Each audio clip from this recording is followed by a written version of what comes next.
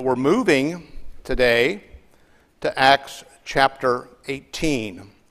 And Paul has moved from Athens to Corinth. Some would think that Athens was the capital of the province of Macedonia, but it wasn't. Corinth was more or less the capital. It was a thriving port city. And while Athens might have been known for its philosophers and its philosophy, Corinth was known for its philandering. Corinth was maybe more or less the Las Vegas of today. It was such a corrupt city that we have an English word that comes from Corinth. That word is Corinthianized. So if a person is thoroughly corrupted, he has been Corinthianized. And you know, it might seem unlikely to us that God would send the Apostle Paul to a place like that. But that's exactly the kind of places God sends the gospel, because the gospel is for sinners. Sinners like me and sinners like you. And as currently I look at the culture that's around us, I think it's pretty Corinthian.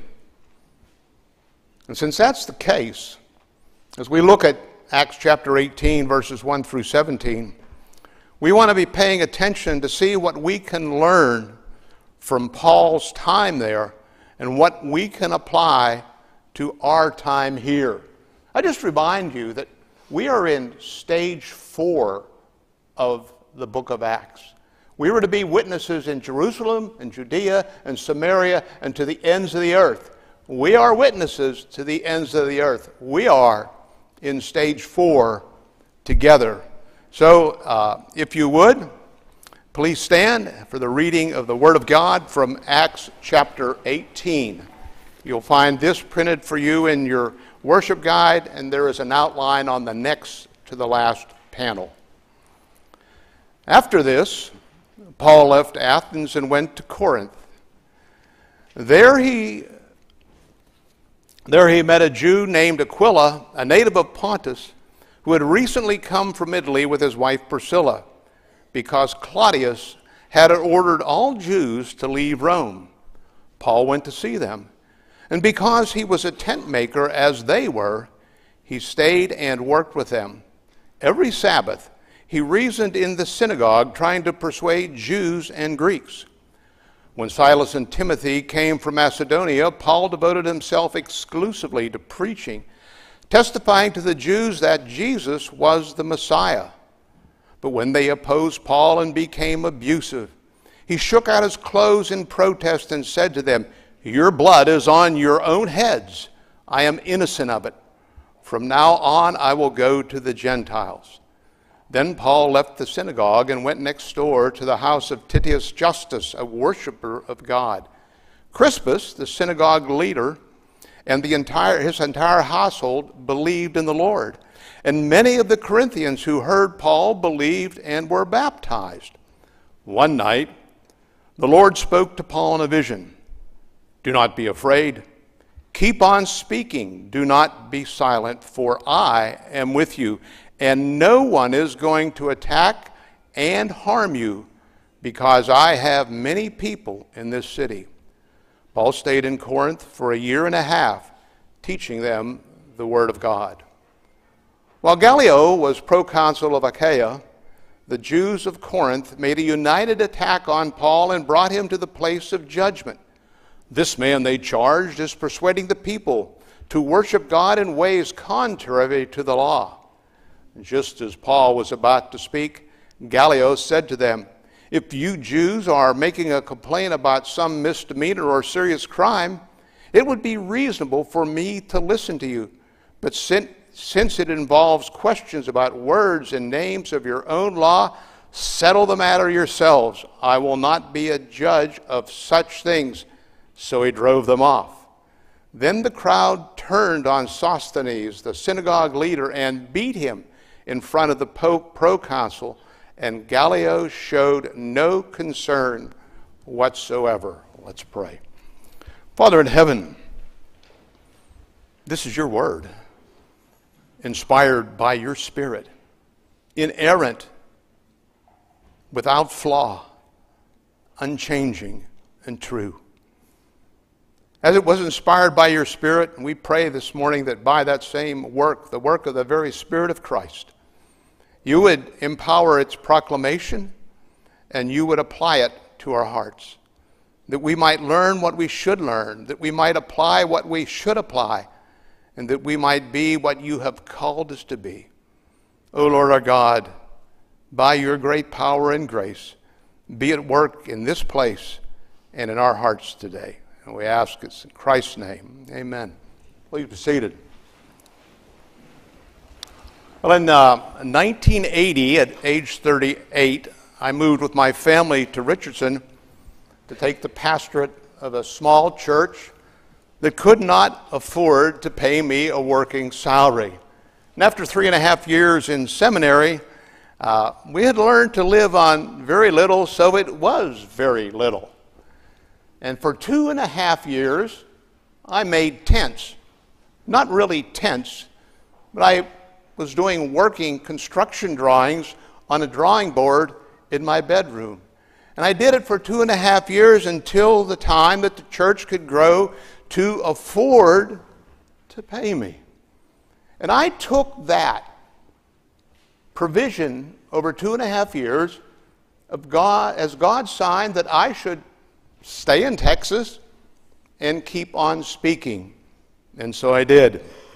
At that particular time, that church, Tyne North Presbyterian Church, was the only PCA church in Collin and in Dallas County. Now, there are dozens of churches in those places, and dozens more throughout Texas.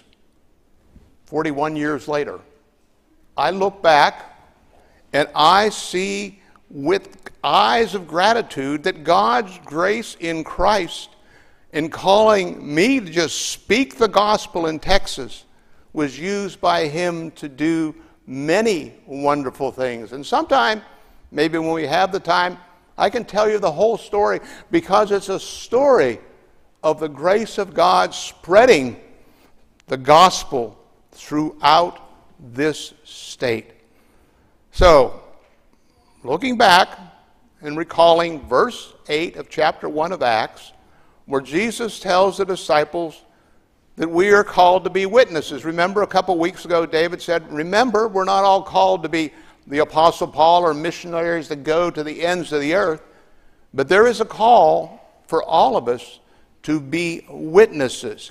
And so, as witnesses, we're called to speak of Christ or speak the gospel of Christ. So what I want to consider with you this morning is this question. If we are called to be witnesses, and if we are called to keep on speaking, what is it that we will find when we speak the gospel? What is it that we are going to find? Well, if we just remember a little bit of where we've been in Acts, and remember what happened to the disciples, what happened to the apostles, we do not have to even think for a minute that we need to be biblical scholars to reach the right conclusion. Because the right conclusion is simply this: we will find opposition. The word will oppose the gospel. Paul, as the Jews were becoming abusive and opposing him, I can't help but think he was saying, oh no, not this again. Is this going to be Philippi and Lystra? I don't know if I can take another stoning or another beating with rods or another flogging. And we know he was frightened because in verse 9, when Christ appears to him in a vision, he says, don't be afraid. Opposition will scare us. I don't know about you, but I know about me. Opposition tends to put my adrenaline system on alert. Jesus said it this way: if they hate you, remember that they hated me first.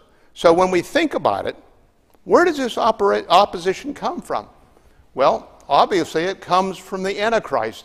It comes from that one who opposes Christ. But in our world, I want to propose two basic directions that it comes from. First of all, it comes from those who deny that Jesus is the Christ. Paul was preaching in the synagogues that Jesus was the Messiah, that Jesus was the very Son of God. And that's one of the main places the opposition always comes from. Jesus put it this way in Matthew. He said, "Those who are not with me are against me. Those who do not gather, scatter." You see, Christ is the cutting edge of all of it. When you bring Christ into a conversation, you can have casual conversations with people about God, and they might listen to you and give you a sort of a nod. It's okay. But when you start talking about Jesus, and when you start talking about his cross, when you start talking about what he did for sinners, all of a sudden, you will encounter opposition. So that's the first place we see the opposition coming from. The second place we see it coming from is from those who think they are self-sufficient. Throughout this passage, you see the word Jews. In the context of Acts, in the context of the gospel, this refers to those Jews who believed that through the keeping of the law, they could be self-justified, that they would be self-sufficient, that they could present themselves to God as acceptable. And they oppose the gospel because the gospel says the exact opposite to that. And so they oppose the gospel when it confronts them in what they believe. I mean, have you noticed lately what's been happening with the word science in the media, in the lips of politicians, and everywhere? We need to follow the science. We need to believe the science. We need to, if you would, exalt what science will tell us. In fact, it is almost like they are saying, we are crowning science as our king. It's really nothing more than a metaphor of man saying, we know everything. Our knowledge is exhaustive.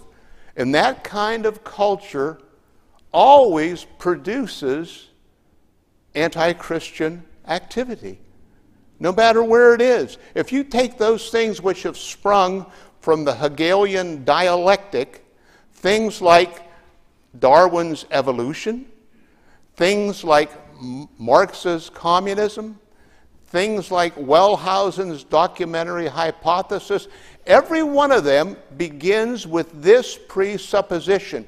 And that presupposition is that there is no God. That's where they start, every one of them. But that's not where we begin. We begin with the reality that there is a God and that he has made himself known. He has spoken not only in the creation, in his word, but by his Son. And so the gospel comes and confronts those who would deny that Jesus is the Christ.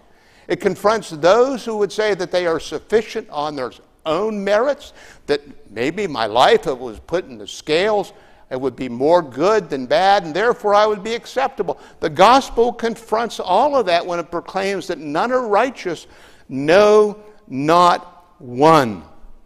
And this whole thing seems to be coming together, if you would, in the merging of the multiplication of computers and artificial intelligence. That's all you hear about.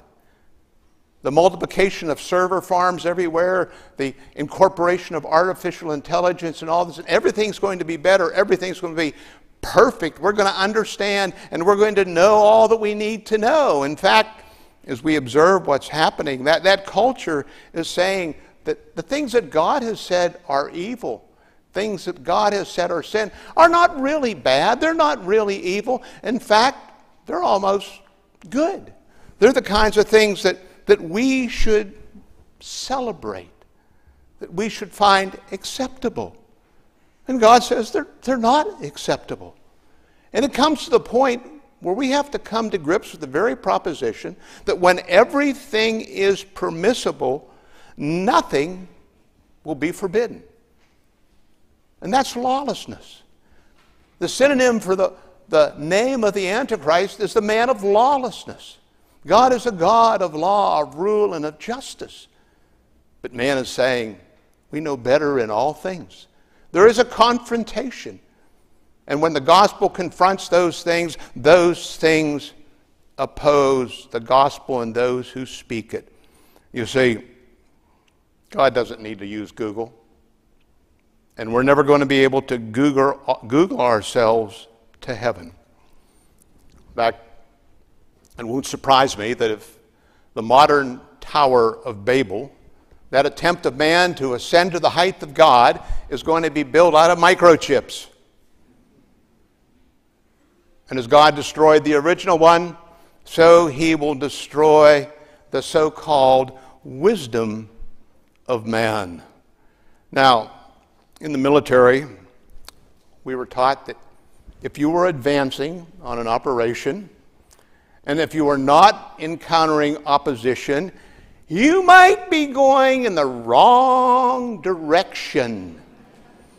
An indication that you're going in the right direction would be that you are encountering opposition. And so, as we do that, as we are confronted by that opposition, what are we supposed to do? And I would propose to you that the text sort of screams to us, we're supposed to keep on speaking. Now, at this particular point, I would like to just simply say to you that the gospel is simple. It's one beggar telling another beggar where to find bread. One sinner telling another sinner where to find forgiveness. Now, as a witness, you're not required to have a whole body of theology to be able to handle every objection that comes, not to be terrified that somebody might put something in front of you and ask you, what's your view of the millennium or whatever. What a witness does is gives first-hand testimony. And a witness for Jesus gives first-hand testimony about themselves and Christ. Jesus saved me, a sinner. Without Christ, I would find it impossible to cope with the difficulty of aging and of illness and of loss. A word of witness. Now, somebody can't say to you, that's not true. No, you say, that's true. That's my story. What's your story with Jesus? It was Jesus who helped me overcome my addiction.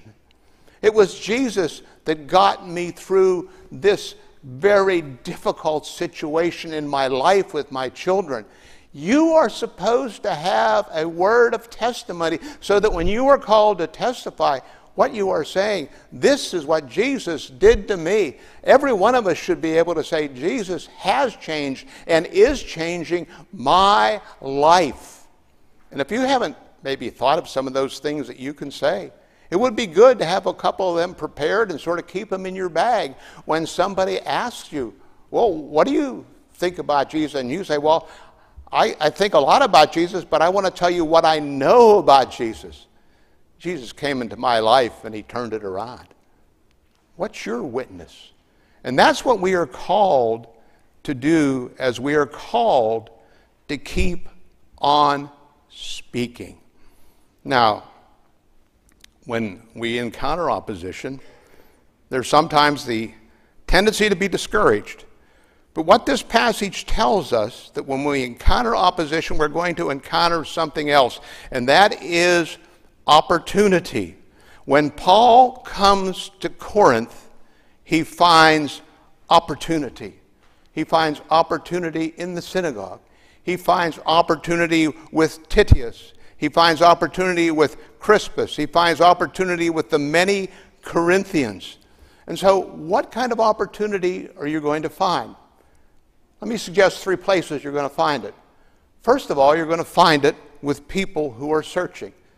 Titius was a God-fearer, a searcher. He was in the synagogue hanging around hoping to learn something about God, to answer questions that were burdening his heart that the empty philosophies of Athens hadn't answered. And there are all of those kind of people are all around us. People looking for answers about life and about things that happen. About why that apartment building in Miami collapsed. That's like the Tower of Siloam that fell. They search for those kind of answers. And we are called to bear witness to the fact that God in his sovereignty rules over all of that. When I was in St. Louis in seminary, I had a friend named George. And George was very hostile to the gospel. And he would oppose everybody that came to him and talked about Jesus. He would oppose them in his words, in his arguments, in his objections, and forcefully. But after George came to Christ, he told me, he said, you know, while I was opposing them, while I was pushing back on them, I remembered everything that they were saying. Your witness is not in vain. If God is opening ears, it's being heard. So he finds opportunity with the God-fearers. He also finds opportunity with those for whom Christ died. Jesus says to him, I have many people in this city. Christ said, I came to lay down my life for the sheep. All that the Father has given me, I will save. I will lose none of them. If Jesus has sheep in a place, they are his, they will be his, and nothing can change that. If he had many people in Corinth, certainly and surely he has many people in Dallas, in the suburb where you live. We are, if you would, surrounded with heathen, surrounded with opportunity, surrounded with people who Christ has already secured their salvation. You see, the reality is opportunities around us everywhere. And in Acts 13, we're told those that accepted Christ, those that believed the gospel, were those who were appointed unto salvation. Appointed by who? Appointed by God the Father, who in good purpose, according to the pleasure of his will, chose a people to be his own. And once that list was compiled, the Lord Jesus Christ said, here I am, send me. And he came. He came to be the Savior of sinners. So wherever you are, it's important what you say. It's important how you speak it. It's important to keep on speaking as we find opportunity, to keep on speaking the gospel in love and loving those we are speaking to. We're speaking to them because we love them and because we love Christ. And so we keep on speaking. And so as we speak into that opportunity, what will we also find? Well, just what Paul found. He found fellowship. When he came to Corinth, there in that city were two people, two Christians who had been expelled by Claudius from Rome, who providentially just happened to be in the same business he was in, tent making. He linked up with them and they went into business and made tents and supported the ministry. And he had fellowship with them. Later we're told that Silas and Timothy and Luke came to join him. And he in fact went with them. And that fellowship was together the fellowship of like-minded believers. We're the body of Christ, don't you know that? We're the family of God. We're brothers and sisters. We are one army under the captain of our salvation, the Lord Jesus Christ, one army that is, if you would, to face the world, the flesh, and the devil, and all that it would throw against us. And in that fellowship, as we are together, as we are truly a band of brothers and sisters in the family of God, our allegiance is unshaken. We do not rally under a pride flag, but we gladly rush to take our place beneath the cross of Christ. Now, with all that was happening, Paul was frightened. Verse 9 tells us. The Lord Jesus appeared to him that night in a vision. He said, don't be afraid. Don't be afraid, because he was being afraid. I mean, seriously, if you were facing in memory what he had been through in Philippi and Lystra, I would have been quaking in my boots, shoes, or whatever else I was wearing. And what did Paul find in that town? He found fellowship with Christ himself. He said, don't be afraid, Paul, for I will be with you. He found the promise of Emmanuel. when you are speaking and bearing witness to Christ, you are not alone. The Spirit of the Lord Jesus Christ is right with you. You are bringing the light of the world into darkness. There is no loneliness there. It is the finest and fullest fellowship that we can ever have. It is union with the one who died for us in testimony to him. We are not in the dark. I mean, when you were young, did you have a place that you were afraid of, a dark place, maybe an attic or a garage, or maybe not in Texas, but a basement? A place where you sort of hesitated to go unless you were accompanied? And encountering opposition, we may see opportunity, in fact, as one of those dark places. But as we see it as one of those dark places, we need to remember that in the midst of that, we have fellowship with the Lord. It is He Himself that goes in there with us. What better words of encouragement for us? I will be with you. And they were not just spoken to Paul. They are spoken to you and to me this day from the Word of God. If you will be my witnesses, I will be with you. So, what great words of encouragement these are. So what do we find when we keep on speaking?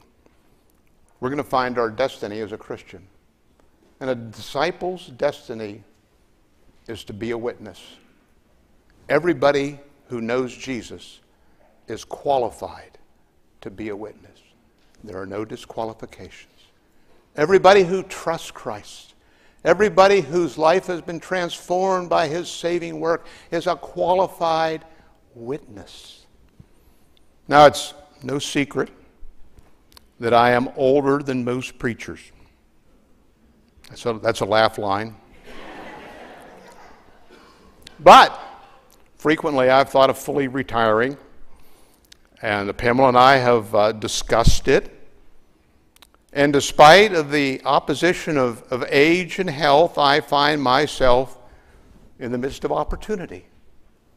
I find myself in the midst of opportunity. I find myself in the midst of fellowship. And I find great encouragement from my wife, Pamela. I find great encouragement from my friend, David, who urges me to keep on preaching. And I find great encouragement from so many of you in your fellowship. Great encouragement, so much so that I believe the Lord is providentially saying to me, keep on speaking. Do not be silent. I am with you. And so what's your takeaway? What is it that God speaking to you in this passage wants you to do? He's calling you to keep on speaking. To keep on speaking, bearing witness to the Christ who died for you. Pray with me. Oh Lord, fill our hearts with love for you. Fill our mouths with words that bear witness and testimony to your changing power in our life, that you might use our changed lives to change the lives of others. Even this day, O Lord, reach into every heart that knows you not and bring them to yourself. Be glorified in our midst. Be exalted and draw men, women, and boys and girls to yourself. We ask and pray this in Christ's name. Amen.